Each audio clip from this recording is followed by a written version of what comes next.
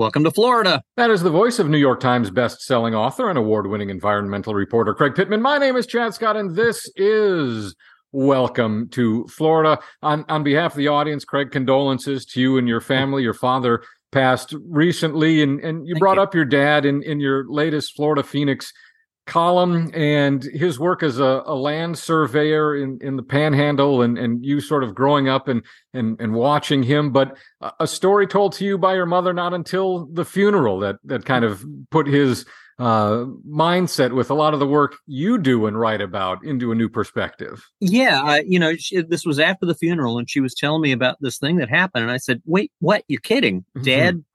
Dad didn't want to do a land survey that would basically lay out a new subdivision in the middle of these wetlands in a place called Florida Town, and which I point out in the column is not where all the Florida men live. It's an area on Escambia Bay up in Santa Rosa County, and lots of marshes there at the edge of the bay. And this developer, who I call Bombastic Bob in the column, wanted to build a subdivision in the middle of all these salt marshes. And Dad said, "You don't want to do that. You don't want to do that." And the guy kept pushing him, and so finally wanted a price. And Dad finally gave him a price for a survey that was so outlandish, he knew the guy would turn him down. And sure enough, the guy went off and found another surveyor, built the subdivision, and then Hurricane Ivan came along in 2004, one of the 4 hurricanes that hit Florida in about 6 weeks, and just totally swamped what used to be a swamp out there. Mm-hmm. And I talked to someone from Santa Rosa County who said, yeah, that's actually a really bad place to live because they constantly get storm surges every single time there's a hurricane that comes through, and the storm surge ends up swamping the whole development. What year would that have been when your dad was in those negotiations with that developer? Mid-90s, I guess. Mid-90s. And so it was before I did any reporting on wetlands. I think I was still on covering criminal courts then. But we're talking 30 years ago, the better part of 30 years ago, and even then, and even 50 years prior to that, people have known about the tenuous nature of developing along the Florida coastline, along Florida marshes, along Florida wetlands. And it seems like only now, well, I shouldn't say that, but the chickens are finally coming home to roost statewide. And the fallout of this massive, near century-long model of unwise, to say the very least, development, we seem to finally be forced to reckon with. Yeah, and one of my recent columns before this one was about New Smyrna Beach. Mm-hmm. They got hit pretty hard by Hurricane Ian, lots of flooding, and so they said, I think we need to have a development moratorium until we can figure this out and try and make people safe from now on. Which, to me, that just seems like basic common sense, but it's unprecedented. It's very uncommon. It's uncommon in Florida to essentially put a halt on development until you can say, look, we got to get a better idea of flooding and floodplains and bedrock and soil samples and all that, because what ends up happening and what we're seeing is it's just beating your head against the wall. A storm comes, you rebuild. Another storm comes, it's wiped out, you rebuild. Mm-hmm. Another storm comes, it's wiped out, it's rebuild. Insurance premiums up and up and up and up, burden on the taxpayer more and more and more and more. Then we rebuild, build back better, build back stronger. I mean, it is a centuries long loop that I should have been stopped 50 years ago when you look at, water tables and flooding potential and where the coast is and where hurricanes come, and say, we need to find someplace else to put these houses. This doesn't make any sense, because whether it's tomorrow or in 6 months or 6 years, these things are going to be leveled by water. And at that time it was by hurricanes and storms, not so much by climate change, but now it's both. Yeah. Climate change, makes things worse. The higher the sea level rises, the bigger the storm surge is going to be. FloridaPhoenix.com. You can read that column about Craig and his dad. A great photo there of a young Craig Pittman, lean and mean, right next to his dad. That's a wonderful photo there. FloridaPhoenix.com. There's a link to that in the show notes. Talking about hurricanes, talking about storm damage. That reminds us of our friends at Windstorm Products, windstormproducts.com. Of course, we are outside of hurricane season right now here in January in Florida, but It's coming as surely as anything else. And now is the best time to be thinking about and then secure your home from hurricane damage with the Windstorm products website and services and the hurricane hardware. And it's all the bolts and screws and nuts and drill bits and different things that you need to make sure your blinds and shutters and patio furniture isn't flying all over the neighborhood the next time there's a big storm. Check out windstormproducts.com. And they've even got customer support up there in the right-hand corner. There's a contact us button where you can get in touch with them and say, hey, here's kind of my situation. Here's what I'm worried about, obviously, where I live and what the history of damage has been. They will set you up with all of the, not only the tools and the hardware and the stuff, but the know-how as well. Windstormproducts.com. And that takes us to our guest this week, Jim Clark. Jim Clark is now a third time Welcome to Florida guest. He joined us for way back in episode 20. We were talking about presidents in Florida. Episode 104 was about Florida's literary history. He joined us on that one. And this week we're talking about a figure who played a prominent role in Florida's 20th century history, who's not as well known and well remembered today as probably he should be, and that's Claude Pepper. Yeah, Claude Pepper, who he was a Florida senator, then he became a Florida House member, and to the extent he is remembered today, he's remembered as a major advocate of rights for the elderly, a major advocate of trying to help the elderly in Florida. Mm-hmm. His constituents in South Florida, obviously large elderly population there, and he was elderly himself when he was pushing these measures. So he's the subject of a very fascinating false story, but it's one of my favorite Florida political stories of all time. So Claude Pepper was born in 1900. He served for almost 30 years in the House of Representatives after a run in the U.S. Senate, on the cover of Time magazine a couple of times, moved to Florida after World War I. Jim Clark's going to tell us all about Claude Pepper. Jim, thanks so much for rejoining us. I think you're our first three-time guest, so what a thrill. We should get you like a special troll doll or something like that. How did you first get drawn into writing about Claude Pepper? I mean, he's certainly a fascinating character, but he's not one most modern Floridians are familiar with. Yeah, I was working on my master's degree at Stetson University, and the former president of Stetson had once run against Claude Pepper in 1944. And the school was basically interested in somebody writing a little about him. And so I wrote a journal article and got my master's degree. And that was about it. That's how I got into Claude Pepper. And the more you get into Claude Pepper, the more fascinating his story is. Now, he was not from Florida originally, right? He was from Alabama, I think. He was from Alabama and grew up there just dirt poor. Just one sad story after another. He went to one school and then quit and ended up at a school called Howard, which is now, it has changed its name. It's now Stanford. But anyway, he just was so poor. To pay for college, he had to shovel coal in the college furnace room. Wow. And this is a guy, in some levels, you really feel sorry for. Everything bad that could happen to someone happened to this guy. He was physically unattractive. He didn't have any money and just struggled all of his life. How did he wind up in Florida? Like a lot of people, in fact, like thousands of people, came here in the late 20s to get in on the land boom. Mm-hmm. He was a lawyer who had actually taught at the University of Arkansas. He comes here to Taylor County, which is, as you know, right up in the Big Bend, right where the Panhandle starts. Right. And he was going to be the lawyer for some developers. He got here and the land boom crashed in the late 20s. And he was suddenly out of a job. He had no prospects. He had moved here and really had nothing.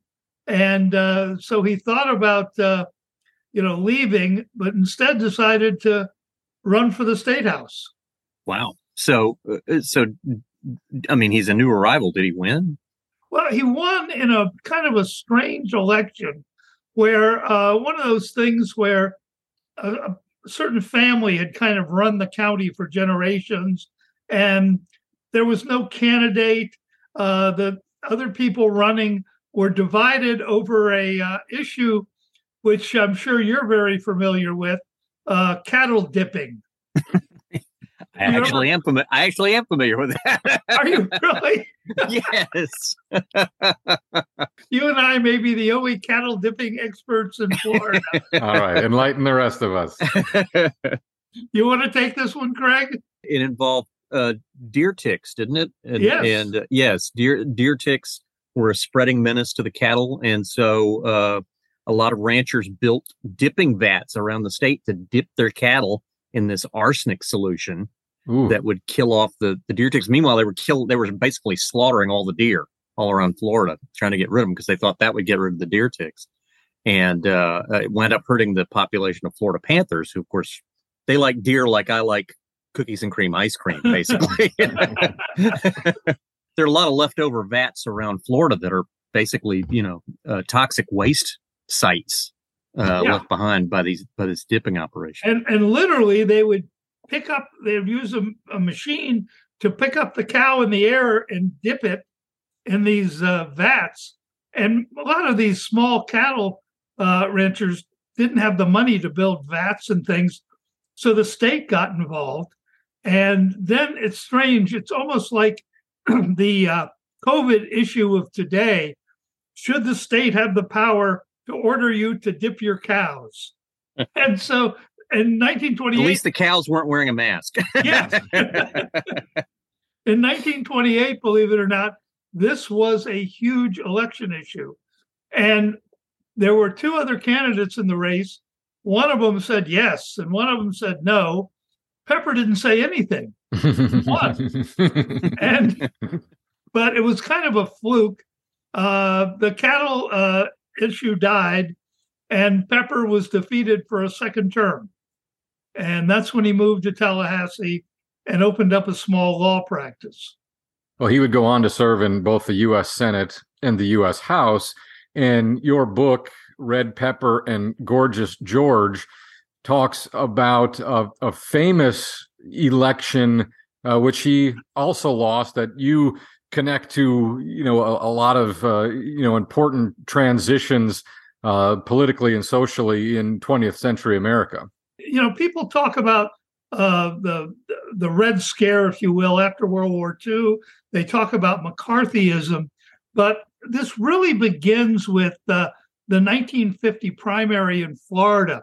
George Smathers, a congressman from South Florida, is taking on Pepper, and he was reluctant. He had once been a campaign worker for Pepper early in his career and admired Pepper, and saw Pepper going off the rails, and warned him, said, "Claude, you better stop doing this stuff." And Pepper said, I don't have to worry about re-election. Going off the rails, and what do you mean specifically? Well, he had tried to appeal to two audiences. He had tried to appeal to a national audience by portraying himself as a liberal.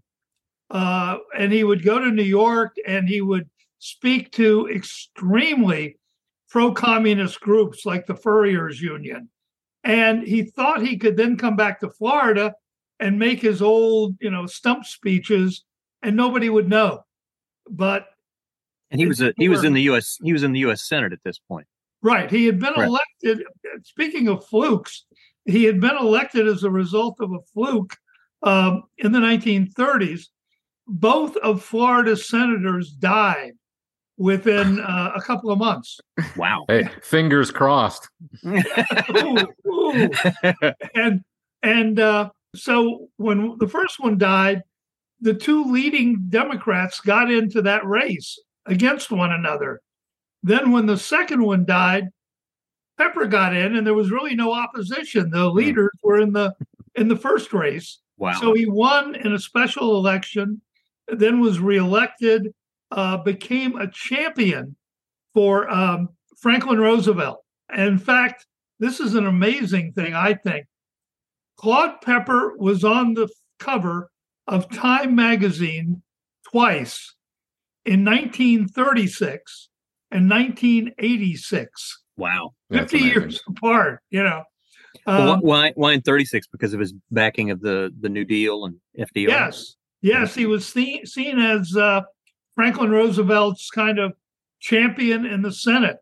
And he voted for everything that the New Deal represented, even when it hurt Pepper.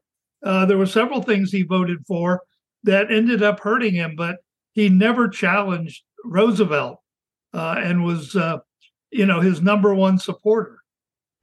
So he's got this election 1950 with George Smathers, and that's where I cut you off.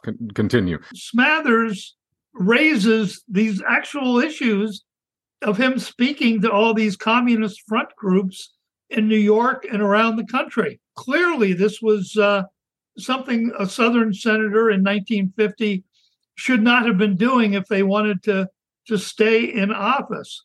As it happened, the Florida primary that year was early. It was in May. And so when Smathers won, candidates all over the country said, wow, he's got a blueprint.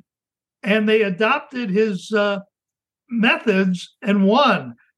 In North Carolina, the incumbent senator had won the first primary, and the number two finisher had even thought of dropping out, and then saw what happened in Florida and mounted a Smathers-like campaign and defeated the incumbent.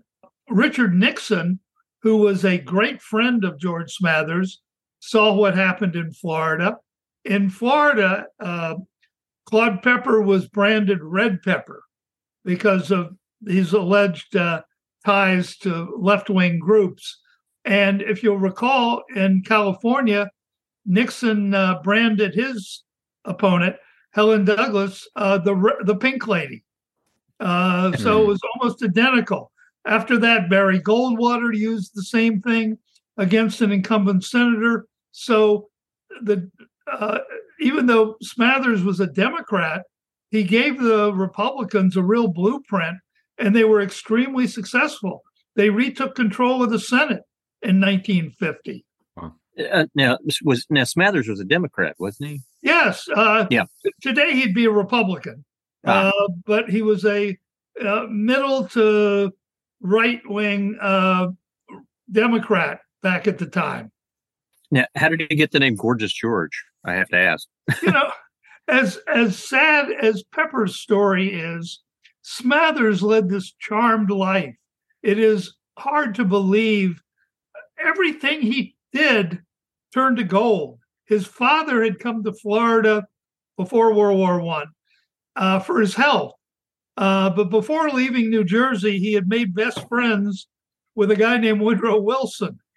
And so he comes to Miami and sets up a law practice. It's funny, when I interviewed Smathers, I said, well, your family was rich. And he said, no, he had a small law firm and only had a couple of clients. And I said, no, I argued. And he said, no, all he had was the trolley company and the family, the Davis family. And I was kind of embarrassed. I thought, well, gosh, maybe my research was wrong. And when I got home, I found out the trolley company is now called Florida Power and Light. Oh, yeah. I think I've heard of them. And the Davis brothers were the founders of Winn-Dixie. Oh, boy. So he grows up in this wealthy family and then goes to the University of Florida, where he plays football. Even during the Depression, his family was wealthy. The library there is the Smathers Library. That's why that name is familiar to me, right? Yeah. Well, actually, Chad, it's funny that even in death, these two are still fighting. Smathers has the library at the University of Florida, and Pepper has a library at FSU. So they have competing libraries.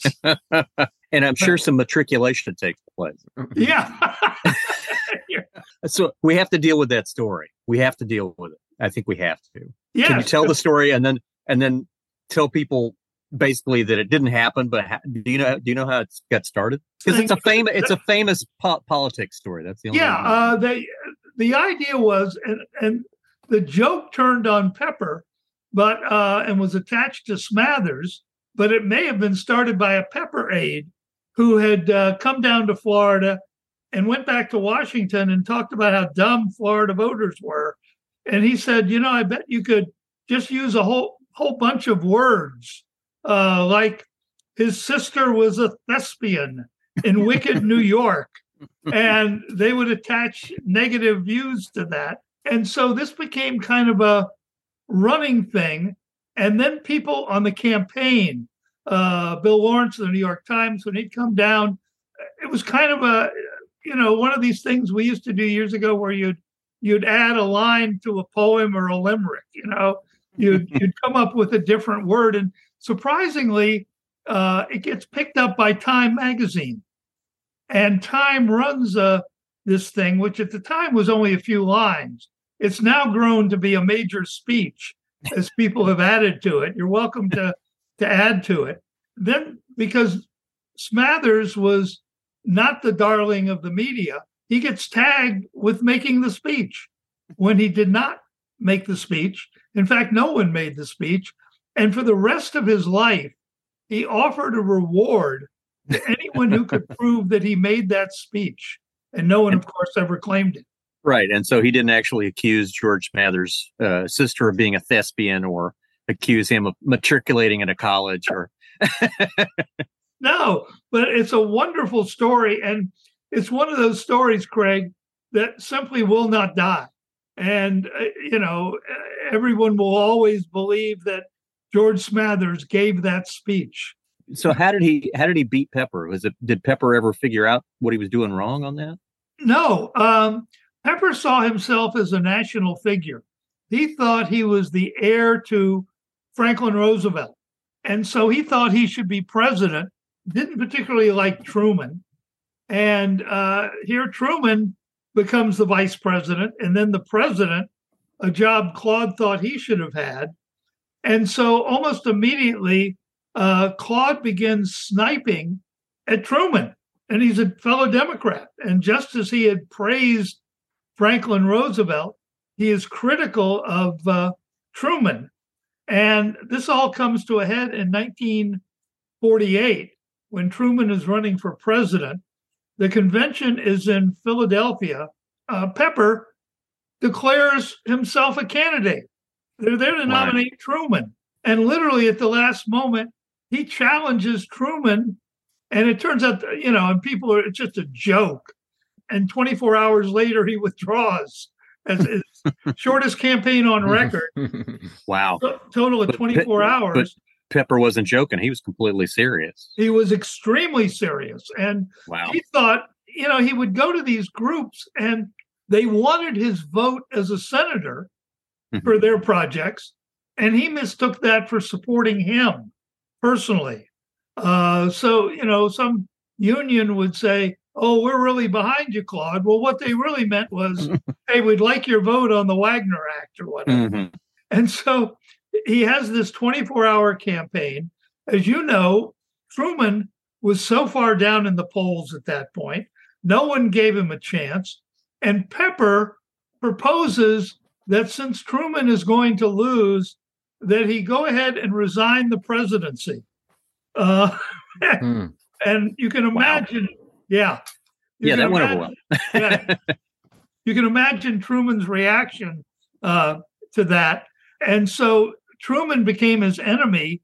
As soon as that happened, all of a sudden, George Smathers, who is the, two-term congressman from Florida, almost takes up residence in the White House.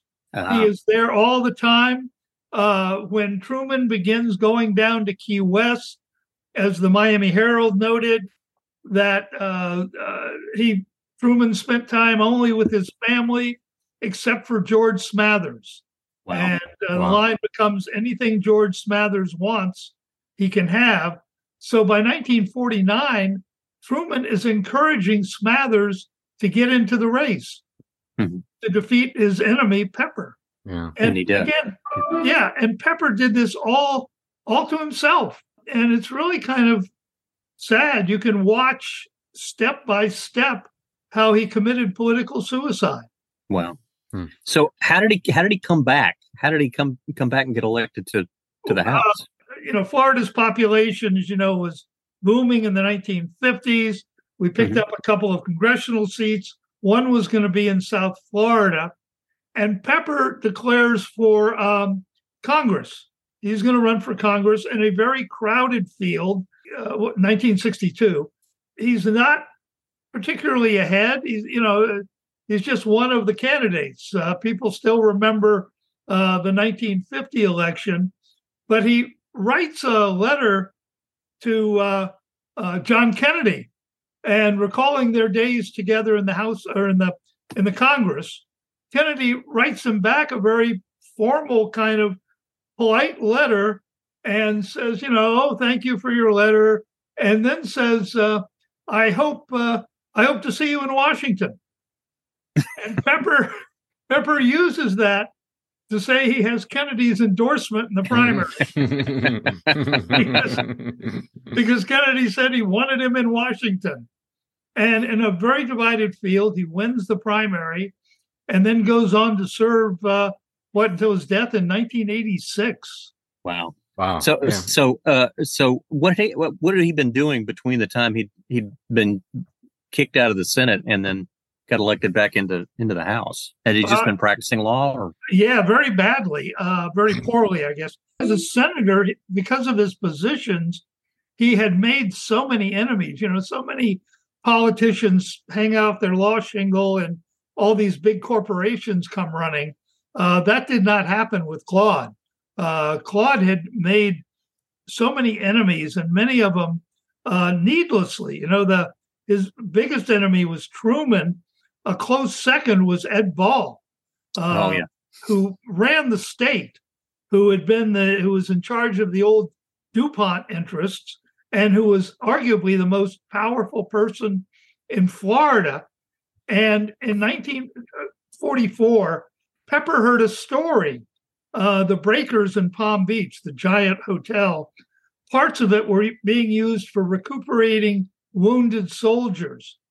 And there was a rumor that the hotel had told the wounded soldiers not to go out near the golf course because it depressed the golfers. So Pepper, and he did this frequently without any checking. He went off and blasted Ed Ball, who said Ed Ball was behind this as owner of the Breakers, accusing Ed Ball of being unpatriotic. The problem was Ed Ball didn't own the Breakers. Yeah. He had divested it. He owned a lot, but not that one. Yeah. That was the only thing in Florida he didn't own. He had owned it one time through the Florida East Coast Railroad, but got rid of all the hotels and just kept the railroad. And so here's Ball being accused in the middle of a war of, being anti-wounded soldier. And so he just set out to make Claude Pepper his crusade. During the 1950 election, he published a booklet, 8x10 booklet that was about 32 pages, called The Red Record of Claude Pepper, about all the things he had done in relation to communists. And again, Pepper had brought this on himself. He had been right in 1939, in 1938. He would get up on the floor of the Senate and say, Hitler's a threat. We're going to end up in a war here. You've got to pay attention to this guy. And people not only didn't listen, they made fun of him. A group of mothers hung him in effigy in front of the Capitol, saying he was trying to get their sons into a war. And it turned out, of course, he was right.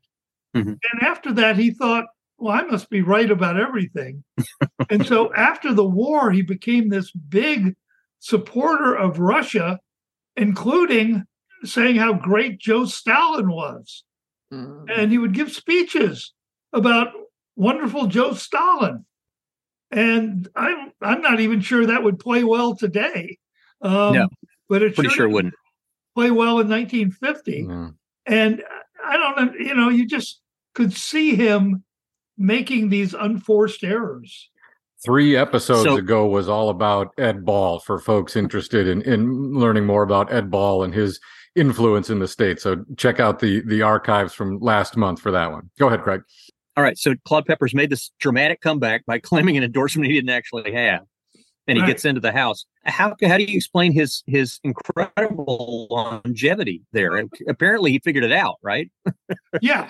After that, he became, when he returns, we're in the middle of the Cuban Missile Crisis, and all of a sudden he becomes the world's strongest anti-communist because he represents a Miami district. So at least he did learn from his mistakes, and now becomes strongly anti-communist, strongly anti-Castro, and it was a safe Democratic district.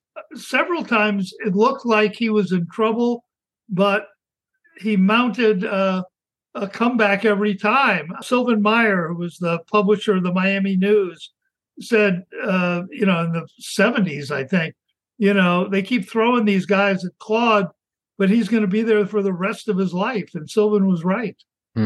So the first time he's on the cover of Time magazine is in 1936, supporting Roosevelt. The second time, 1986, largely for his work advocating on behalf of the elderly. Talk about how he became interested and involved in this effort to advocate on behalf of older people.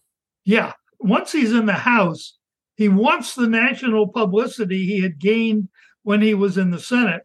And of course, it's a lot harder in the House. And so he began looking for issues, and he found criminal justice. He was on a committee involved with criminal justice, the Attica riots. He flew up to Attica after the riots and announced there would be hearings on Attica, and wanted to get involved. What would that have been? The early mid-70s. I guess, early 70s. And he was going to make that his cause. And Attica did not produce the publicity he thought it was going to produce. And he began looking for another issue. And he found it in Johnson's new program, The Great Society. And Johnson was expanding Social Security. Johnson was, doing Medicare, Medicaid, all these things. And he latched on to that and got a committee created just for this, and used it and got the national prestige he had once had 50 years earlier. And he became known as sort of a real advocate for the elderly, which dovetailed nicely with his constituents at that point too, right? It does. But, his trick was, and he said this to somebody after he lost the state house race in the 1920s. He was on a train, and he said this to a fellow politician who was asking why he got defeated, and he claimed it was over something to do with Herbert Hoover's wife, which is another story. But okay. Herbert Hoover's wife had entertained the wife of an African-American congressman at the White House in the late 1920s. And Southern states all passed resolutions condemning this, and Pepper voted against it. And what he told his friend was that from then on, and this was true for 60 years, he was going to vote for every spending bill that came along. So, really? Yeah, and he did. At no point did he say, hey, this is inflationary, or we don't need this. If it was to spend money, he was for it. And Why? So it was hard to criticize him in a district with lots of elderly people, because he had voted for every possible bill. Sometimes he'd be on kind of opposing sides. One bill would call for spending $100 million, and another would call for spending $50 million, and he'd vote for both. But it worked. He served until he died. how did people react to him? How did the voters react? They loved him. And what's not to love? Here was a guy who was big on constituent service, and in that district, lots of people had, hey, my Social Security check didn't come, things like that. And he was very good about constituent service, and he kept getting reelected. If he was still alive, he'd probably still be in there. You mentioned the library at Florida State, the Claude Pepper Center. What is his relationship with FSU and how that came to be? Again, Claude Pepper was so strange in many ways. From the time he was in elementary school, he figured he was going to be a big deal. And he started saving everything, every scrap of every school paper, everything he had ever done, he saved. He started, kind of looking for a library that would, kind of honor him. And he didn't find many takers. And finally, FSU agreed to his terms, which was naming a center after him and handling all of his papers and things like that. But remember, he wasn't giving any money. He was just giving all his papers. Smathers was coming with the cash. He gave, I believe, $10 million to the University of Florida to get the naming rights to the main libraries. Looking back, what is Claude Pepper's legacy today? What do people remember about him, or how did he touch lives? It's really funny when he died in '86, and then FSU was going to have the library. I thought he would be one of these figures that remain in the public mind. He got a postage stamp after his death, and yet he is almost totally forgotten. I'll bet you even 90% of the students at FSU who walk by his library every day don't know who he was. Mm-hmm. He won a National Medal of Freedom, along with the postage stamp. I mean, this is someone who, Time Magazine twice. I mean, that, dropped the mic. This is someone who was incredibly, incredibly prominent. You're absolutely right.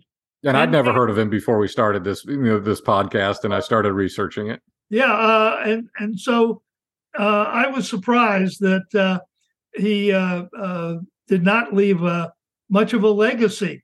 When you think of Medicare and Medicaid and expansion of Social Security, you think of Lyndon Johnson and the Great Society.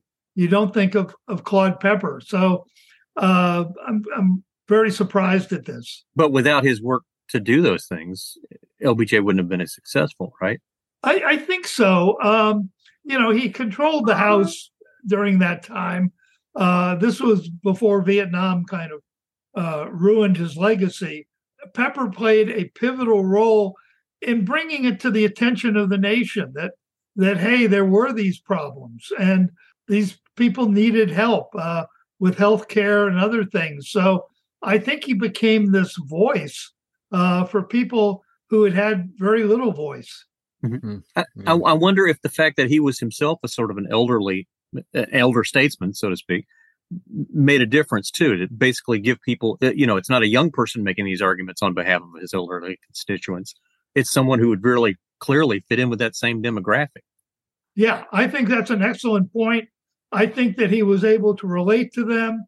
And again, he got the attention, the public adulation that he had in the 1940s and became a national figure again.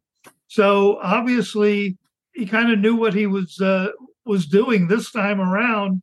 At least no one associates him with Joe Stalin today. Yeah, thankfully. Red Pepper and Gorgeous George is the name of the book. Jim Clark, the author, his third appearance on the podcast. Jim, thanks once again for sharing your insight with us and our audience. Thank you. Happy New Year. Happy New Year. I keep coming back in a lot of instances with this episode to Stetson Kennedy, who started off one of our first episodes in 2022. Yeah. This just enormously prominent figure who has really, I don't think purposefully been erased from the pages of Florida history, but has just kind of vanished fallen into obscurity. Yeah. I mean, our society is so fast paced now. We've got so much stuff flying right at us. It's like they say drinking from a fire hose. It's like that. And so you don't know about the stuff that happened in the past. Some really fascinating stories. The story of Smathers and Pepper and the famous speech that never happened is one of my favorite political stories of all time. Where did you come across that story? Because that's not something I'm familiar with. Oh gosh, where was it? I think when I was in college in Alabama. I was reading a book about George Wallace, I think, and ran across some mention about the accusations that Claude Pepper had a sister who was a thespian who matriculated, and all these words that sounded kind of naughty but weren't actually. And so I got curious and went looking for the original story, and of course then I found out, oh, this speech didn't actually happen. It's just this joke that kind of got circulated and then somehow wound up in Time magazine. So another instance of a great Florida story that maybe doesn't quite live up to being factual. Welcome to Florida. Welcome to Florida.